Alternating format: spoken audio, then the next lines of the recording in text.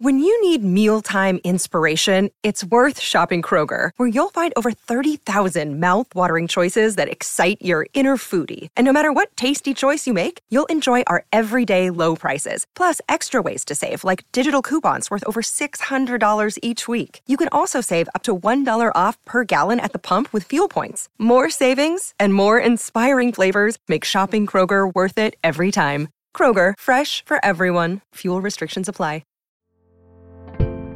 Hello and welcome back to 365 Days with mxmtoon. I'm Maya, a singer, songwriter, video maker, Oakland native, and an archaeology geek. I'm also a huge fan of history. I love untold stories, gross facts, hidden secrets, anything weird, dark, and funky from the past. Each day I'm going to share one of my favorite deep cuts with you, so let's take a look at today's story. It's 365 with mxmtoon.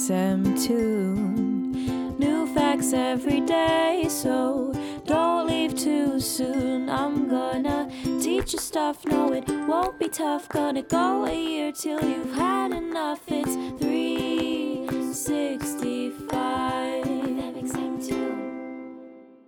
On this day in 1974, the Terracotta Army was discovered in Xi'an, China. The famous collection of some 8,000 soldier sculptures depicts Emperor Qin Shi Huang's army and was constructed during the 3rd century BCE. Let's look back at the history of this archaeological masterpiece.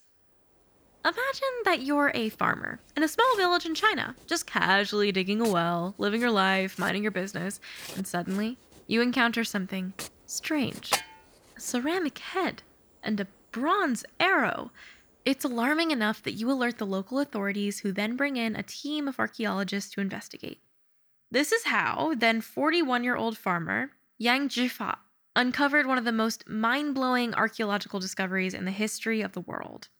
It turns out that these unsuspecting villagers were living atop the city-sized burial ground of China's first emperor, who founded the Qin dynasty.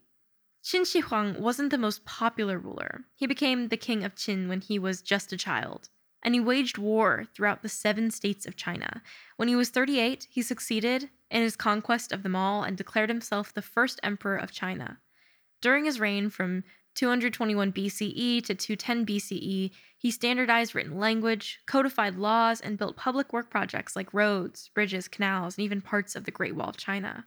Still, his insatiable thirst for power led him to seek immortality.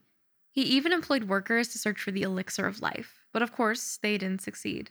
Evidently, the next best thing after immortality for any emperor is to build a mausoleum/necropolis. Yes, necropolis, from the Greek for death city, which is about 38 square miles. Basically, it's like that Sue Sylvester meme we saw circulate around the internet, but she's saying, I'm going to build a necropolis that's so extra. According to ancient historian Sima Qian, who lived about 100 years after the first emperor, construction of the mausoleum began when the emperor was just 13, shortly after he took power. Given the prevalence of war in his life, Emperor Qin Shi Huang wanted to build an army for him, for protection through the afterlife. So, after 38 years, workers constructed at least 8,000 terracotta warriors who stand between 5'8" and 6'7". There's also 130 chariots pulled by 520 horses, as well as 150 cavalry horses. The sheer number of these figures is astounding in itself, but what makes them even more impressive is that there are no 2 identical soldiers. Their facial expressions, clothing, weapons, and other features vary. Chen claims that 700,000 people worked on the necropolis, while contemporary historians think that this must be an exaggeration. Still, we can deduce that laborers built the figures one body part at a time in a kind of assembly line production. There are at least 10 base facial molds that were used, but then additional clay features that would be added to differentiate the figures.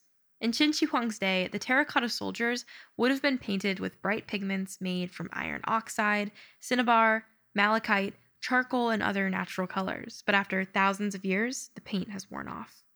With such a large mausoleum and necropolis, archaeologists and historians are still investigating this terracotta army decades later. The tomb where the emperor himself was eventually buried hasn't been excavated either, but there's a good reason for that. The ancient historian Sima Qian wrote that the emperor's tomb was surrounded with 100 rivers filled with mercury, a poisonous, shiny silver element. This sounds far-fetched, but when contemporary scientists explored the area where the tomb is supposed to be, they found an inconceivably high quantity of mercury in the soil. It's so much that it could be lethal if excavated.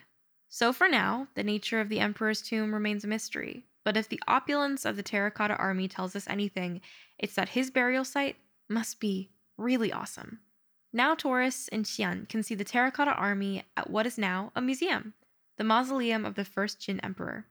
The excavation continues, but whatever happened to the young Jifa, the farmer who first made the discovery? For many years, he worked in the museum and signed books for visitors. Now he's in his late 80s and retired after an exciting life as a key player in a historical moment. For today's music fact, we have a special guest. Elena Castillo is here to talk about the anniversary of her hit single, Just a Boy. Yo, what's up? It's Elena Castillo, and a year ago today, I released one of my songs called Just a Boy. And I didn't really know what was going to happen with this song because for me, it was a very vulnerable song. It was something where I was addressing all of the thoughts that I had in my head, being insecure about relationships, just all these different things that I decided to put into a song in order to help other people if they were going through that as well. And then a few weeks after I released it, I saw that V from BTS was listening to it in a live stream. And then all of a sudden, it just started to blow up. And I was like, what is going on? Like, I had no idea this was happening. And for me, it just marks the day that I realized, like, being vulnerable and being open to all that stuff and not caring what other people have to say is what makes you, you. So for me, this is what's special about today. So I hope that you enjoyed today. And thank you for having me.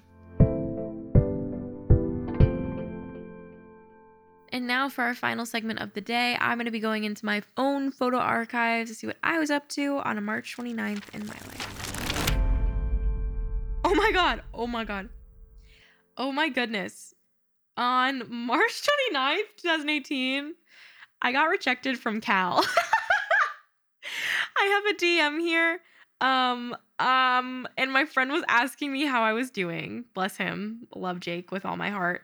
And he goes, how are you doing? And I said, I just got rejected from Cal, but I'm good, with a little ha-ha at the end. And I have a notification from my dad right above it. From a text message, he just says, F Cal, they suck. I applied to Cal with the knowledge that I probably wouldn't get in.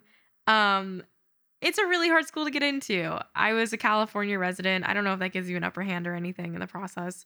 Obviously, I didn't end up going to college. I was really bummed about it, though. I think I went to a very highly pressurized academic high school.